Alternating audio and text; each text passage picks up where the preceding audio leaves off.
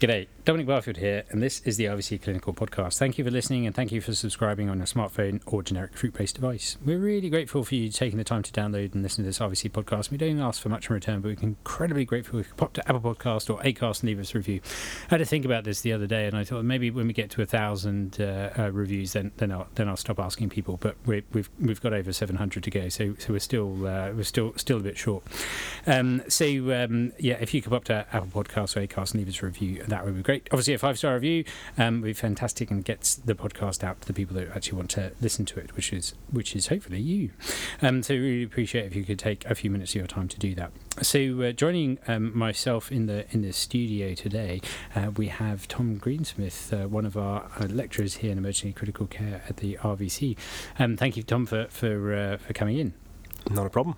And what we're going to talk about is aspiration pneumonia, and I think it's something that we probably as a service see quite often.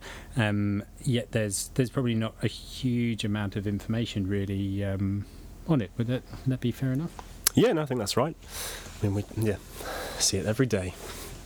So if would you mind just sort of briefly going over what your understanding is, I suppose, of the pathogenesis of aspiration pneumonia, like how patients might get this and what patients might be predisposed, please? Yeah, certainly. So I suppose first off we have to kind of decide whether we're talking about pneumonia or pneumonitis, which in humans they will actually sort of separate out. We're far worse, I think, at separating the two apart, and we kind of lump everything in as an aspiration pneumonia. But a pneumonitis, essentially just inflammation of the lung parenchyma, whereas pneumonia normally is going to be, you've got, whether it's bacterial, fungal, viral, etc., you've got some etiology in there that is causing disease, and the aspiration part means that the way that's gotten in there is by being essentially inhaled down and deposited in, often the lower airways, and then setting up disease that way. And so, in terms of patients who are predisposed, I suppose, first off, you need to be vomiting or regurgitating. Important first steps for being at risk for aspiration. And then other things are going to include any kind of disorder of the pharynx, so crowded pharynx, brachycephalic dogs, those sorts of things. If you have disorders that mean you're less able to protect your airway, so neurological impairment, laryngeal paralysis, laryngeal disease, etc. I think those are going to be the majority of your kind of predisposing things, but then you have the various categories that you sort of lump multiple diseases into. So vomiting, regurgitation. Is it that you've got parvovirus? Do you have a raging enteritis? Do you have megaesophagus, etc., etc.?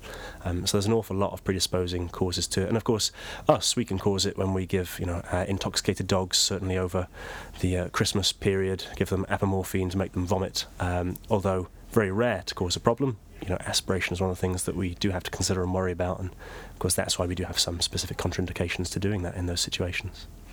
Thank you very much. And do you is there certain sort of bacteria that are more sort of predisposed? Do we know in the patient population that we have?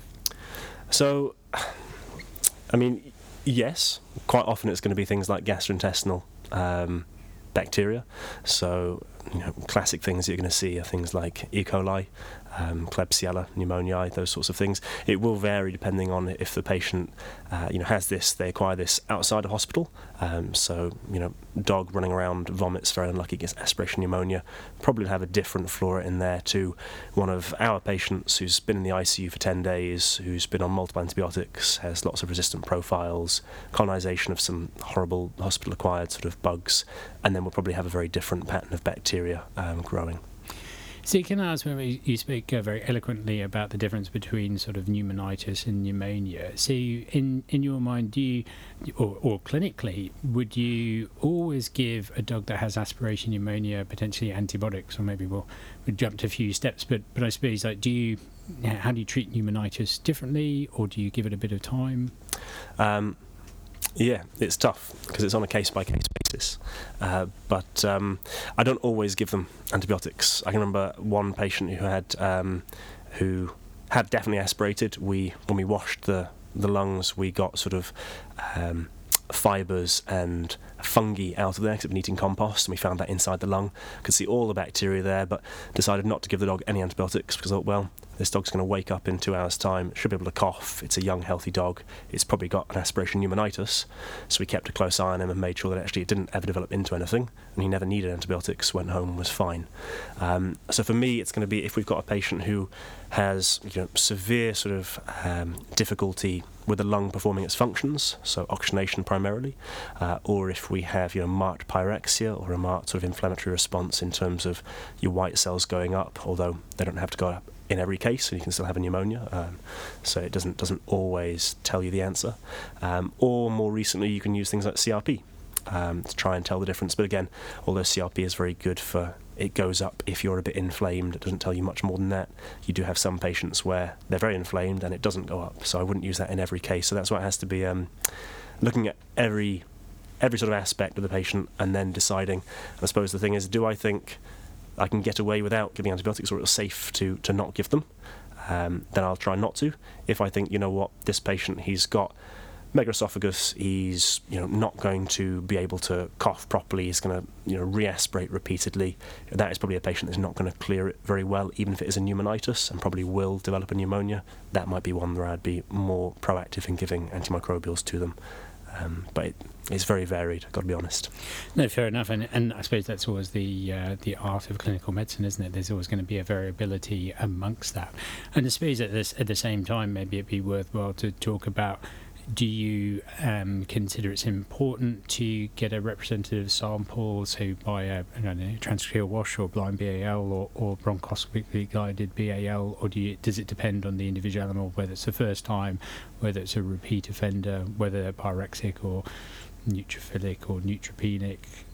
Is that variable as well? I know that we very much deal with a different patient population and as more like a referral, and maybe they have other things going on, but what have you done previously, and is that different with the patient population that we have? Yeah, it's completely different.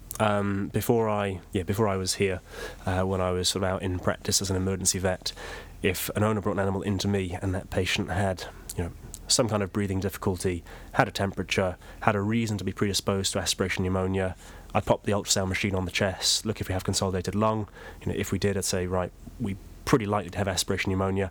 I'm going to choose some empiric therapy and not necessarily go ahead and try and take an airway sample at that time, because it hopefully is community acquired, not hospital acquired, and so it's hopefully a nice susceptible organism. And I would normally, in that case, happily reach for the amoxiclav, as I think we all would, because it's broad spec, can penetrate quite nicely. Now, because we get sent, obviously, referrals coming into us, these patients might be having recurrent bouts, or they might have multiple comorbidities. If we are able to, both safety-wise and financial-wise, I'd always like to try and get some kind of a sample. A lot of people are worried from the safety aspect of it, but I suppose there's ways around that. So like you said, doing transtracheal wash, where we have a patient who is awake and sort of a bit of local put in the neck, a catheter into the trachea, then sort of down into the airways, a little lung wash. You can do that in a lot of these patients if they're compliant very easily. Of course, you're hoping that you get the right area. Maybe you don't, maybe you do. Maybe you get something grow, but it's the wrong kind of bacteria, it's the wrong area, and that's one of the things that you have to sort of deal with. The absolute best case scenario, I suppose, would always be to have, a bronchoscopically guided bronchoalveolar lavage. That is not something I think we do very frequently. It's something our medicine team do very frequently and are very good at. But I think for us, the middle ground is going to be, we might just anaesthetise a patient to do various imaging, whether it's CT or other tests, etc. And as part of that, say, well, look, let's try and get the most bang for buck here, and let's put a sterile ET tube in. Let's do a blind endotracheal wash via that ET tube. Hopefully, we've already isolated which hemithorax is most likely the more diseased, and we try and then put the patient, that side down, go in, hoping that gravity will take the tip of the probe where it needs to go. Instill the fluid, lavage, suck back, and hope. And I think quite frequently we do get a representative sample in those cases. I mean, in people, they've got all sorts of fancy things like protected cyto brushes and those sorts of stuff as well that they can use, that I know they found differences in terms of what they grow and how representative that is. I don't think we're anywhere near that level yet, but for me, I think transtracheal and blind endotracheal are what I use now, but I would not feel bad before coming here, and I still wouldn't feel bad now if Nona said, I've got no money, it's a first offender. I'd go with empiric amoxiclav as long as all the other signs are there and it fits with actually it being clinical disease for hopefully a bacterial pneumonia. So I do believe one of our students recently did a project sort of looking at aspiration pneumonia or sampling and BALs blind versus bronchoscopically guided, and I don't think there was too much of a difference, or not statistical difference, in from the study that hasn't been published in actually the using bronchoscopy or a blind BAL. But I imagine, looking at our population, because we would predominantly do the blind BALs. We predominantly do the blind BALs because of aspiration pneumonia. Then maybe our success is quite high because there is likely to be something there. But I suppose we don't know, but it'd be good to ask that question, wouldn't it, of whether that is actually representative of what's going on. We assume so. Yeah. It makes me feel better about being happy doing sort of blind washes, in fairness. There you go. There's only one thing I just wanted to point out as well, because I've just realised that we've been talking about this and talking about, antibiotics and bacteria and things, and I suppose because we're talking about aspiration pneumonia, it probably rings true that you're expecting it to be bacteria from the GI tract that's sort of your most causal organism, but you do have to make sure that actually it is an aspiration pneumonia in terms of its distribution inside the lung, and it's not some crazy dog that's just got off a flight from America and is riddled with, fungal pneumonia or something like that, because of course then our therapy is going to be completely inappropriate. No, absolutely. And you spoke as well about using ultrasound to sort of help with the diagnosis. And do you think that ultrasound or radiographs are complementary in this matter, or do you think it depends on the user and their sort of confidence with both techniques? So I think whenever we talk about anything like thoracic ultrasound, it's always going to come down to the user. Whilst I think it's very easy for anyone to be happy popping a probe on the chest and seeing if there's fluid in there. Being able to evaluate lung tissue when there's no fluid inside the chest is, I think, much more of a defined skill. It's one that's very easy to grasp, but it's one that I think people will be a little more concerned about. Personally, I'm happy normally to make most sort of first-time diagnoses, most rapid diagnoses within, say, an hour of admit of a patient who's got supporting clinical evidence using ultrasound, because if I see clear consolidation of the ventral aspect of the lung, but no changes to the lung parenchyma dorsally, it's pretty unlikely there's much else it's going to be. Now, sure, I can go and take radiographs, but you might actually find that your radiographs look normal at that stage, because we know they can lag behind the clinical picture. Similarly, if you find a couple of isolated, what we call B-lines, so the lung rockets inside the lung, I'm not really going to think that's particularly supportive of aspiration pneumonia, because a normal patient can have those. What I'm really expecting to see is what looks like liver inside of the chest, so hepatized lung, completely collapsed, consolidated lung, and if I see that in the right area, I'm pretty happy. I think radiographs are always nice if you get the lovely air bronchograms, but I have frequently found that a few hours after they've aspirated, we'll see it on ultrasound before we see it on radiographs, and then we'll see the classic pattern on radiographs maybe 6-12 hours later, at which point then you've had to sedate them, get some radiographs, spend more money, etc. So I do quite like doing it on ultrasound, but if I've got a difficult case, one that's been in with us for a long time, and I'm not convinced it's that, they've been recumbent and so they could have some collapse of lung lobe, then I'm probably more likely to say, well, I want radiographs to be sure. In those cases, I suppose. And also maybe when we talked a bit about transtracheal wash and blind endotracheal wash, have you ever done an FNA of the actual lung tissue if it is consolidated to try and get a representative bacterial sample of that? Yes, yeah, we absolutely have done. Don't do it anywhere near as commonly as the other ones, because you do need to have complete collapse of the lung lobe, and you need to have someone that's happy enough with a needle to poke that needle into lung, not go too far, but obviously not miss the area after. So thankfully our imaging team are super. I don't think I'd be particularly happy doing that myself, even though I'm very happy putting sharp things into dangerous places, on a routine basis. That's just a bit too scary for me. So I do have to have a reasonably well consolidated area to put a needle into it. But Yeah, I can remember we've had quite a few cases when we haven't been happy that we're going to get to it because it's a strange location or something, and maybe it's not down by the right middle lung lobe, which is of course where a blind wash is more likely to sort of lead itself. Say it's left dorsal because they were lying on their left side for a GA or something, then actually getting an FNA might be more likely to give us a sample. And then maybe we're going to cause a bit of, I don't say controversy, but I suppose there's not necessarily a right answer for sort of length of time of antibiotics and potentially sort of what antibiotics you choose. And probably depends on what country you're in, whether you want something that is going to be intravenous or already administered as well. So has your idea of antibiotics, what to give and how long for, sort of changed? I don't think it has massively. I've always been a fan of quite short courses of antimicrobials. And so again, if we have a patient come in, they've not had any antibiotics in the last couple of months, they've got, we think, it's a bog standard aspiration pneumonia, I'm probably going to reach for amoxiclav, for which I'd normally give them 3 intravenous doses a day, maybe 4 when we have the results of Maria's study, to try and really hit that hard. If they have had antibiotics, specifically amoxiclav, within the last sort of 2-3 months, I might be more likely to reach empirically for something like Enro and Clinda.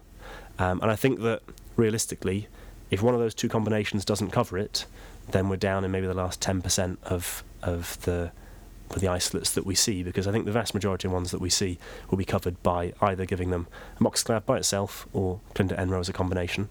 I will still try and get my samples, obviously, because we are bound to do so, patients coming here for referral, but if we can't do because of cost or safety, then I wouldn't feel bad about those empiric choices. In terms of how long to give, I mean, it does depend how mild, I suppose, we are. Right now I've got a bit of a cough, I'm not going to have antibiotics, I've probably not got, hopefully, aspiration pneumonia.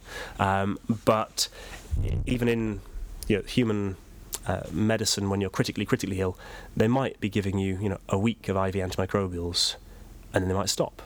It's not like these long extended courses that we're all used to. So I know some books say a month or 2 months worth for aspiration pneumonia and rechecking with radiographs. I've never found that to be very useful advice. I must admit that normally I think we get away quite comfortably with a 7 to 10 day total course. Unless we have something particularly bizarre or we have ongoing predisposing factors. But I suppose you could always use CRP to try and guide your therapy, or at least just look at the patient and treat the patient rather than following what a book that was written 10 years ago sort of says. We definitely need more evidence for these I suppose, relatively common diseases to actually work out sort of the length of time of antibiotics and what that means, and probably tailored to the individual would be good, and whether that's based on something to do with their inflammatory state or CRP or how they're doing in general probably makes a bit more sense.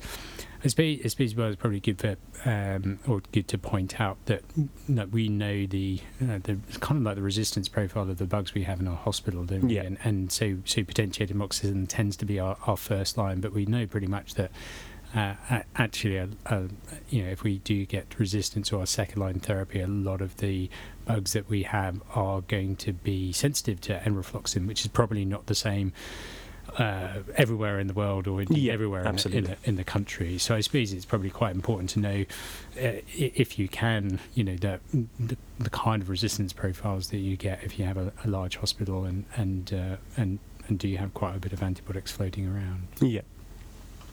So are there any questions you particularly want to find out about aspiration pneumonia, and where do you think that we should go to in the future? So is there any things that you'd like to, burning questions if you like, that you'd like to work out? Burning questions. Well, I mean, it's always nice to have more evidence to feel more comfortable with the decisions you're making, isn't it? It's so often that we make decisions, I think, based off very little evidence, and then maybe after we've been doing that for some time and it seems to have worked, we said, let's go and make sure that this is the right approach. I mean, I'd like it if we could do some proper studies and we could look at sort of courses and we could see if we do have parameters like CRP, white cell count, pyrexia, if they actually do help or not, because they are so generic, and that would make me feel a lot happier. I suppose I think that's probably my only major burning sort of thing with aspiration pneumonia, to be honest. I suppose I get a bit concerned with the brachycephalics that we see that tend to be the repeat offenders, and how often we end up potentially throwing antibiotics at these guys, and maybe we do need shorter courses, or maybe need to look at the problem slightly differently. And I think that is one of my concerns. But I don't think we have a huge amount of information how to make the best decisions in these patients. Yeah, absolutely. Well, thank you very much, Tom. I think we'll wrap it up there, unless you have any other things you think we haven't actually covered. No, it's been lovely chatting with you. It's been fantastic. Well, thank you very much. So we'll wrap it up there, and many thanks for your time today to listeners as well. So don't forget to hit that subscribe button on your generic fruit-based device, and that way you won't even have to worry about missing a podcast. If you leave us a review, 5-star review would be great, and don't forget to tell your friends, vet friends, or any other friends, and we'll place a couple of show notes in the RVC pages. So if you just type in RVC Clinical Podcast into your search engine of choice, it should be top of the tree. So if you have any comments or suggestions for this podcast, you can get in touch. You can either email dbarfield@rvc.ac.uk, or you can tweet at Don Barfield. Until next time, bye-bye.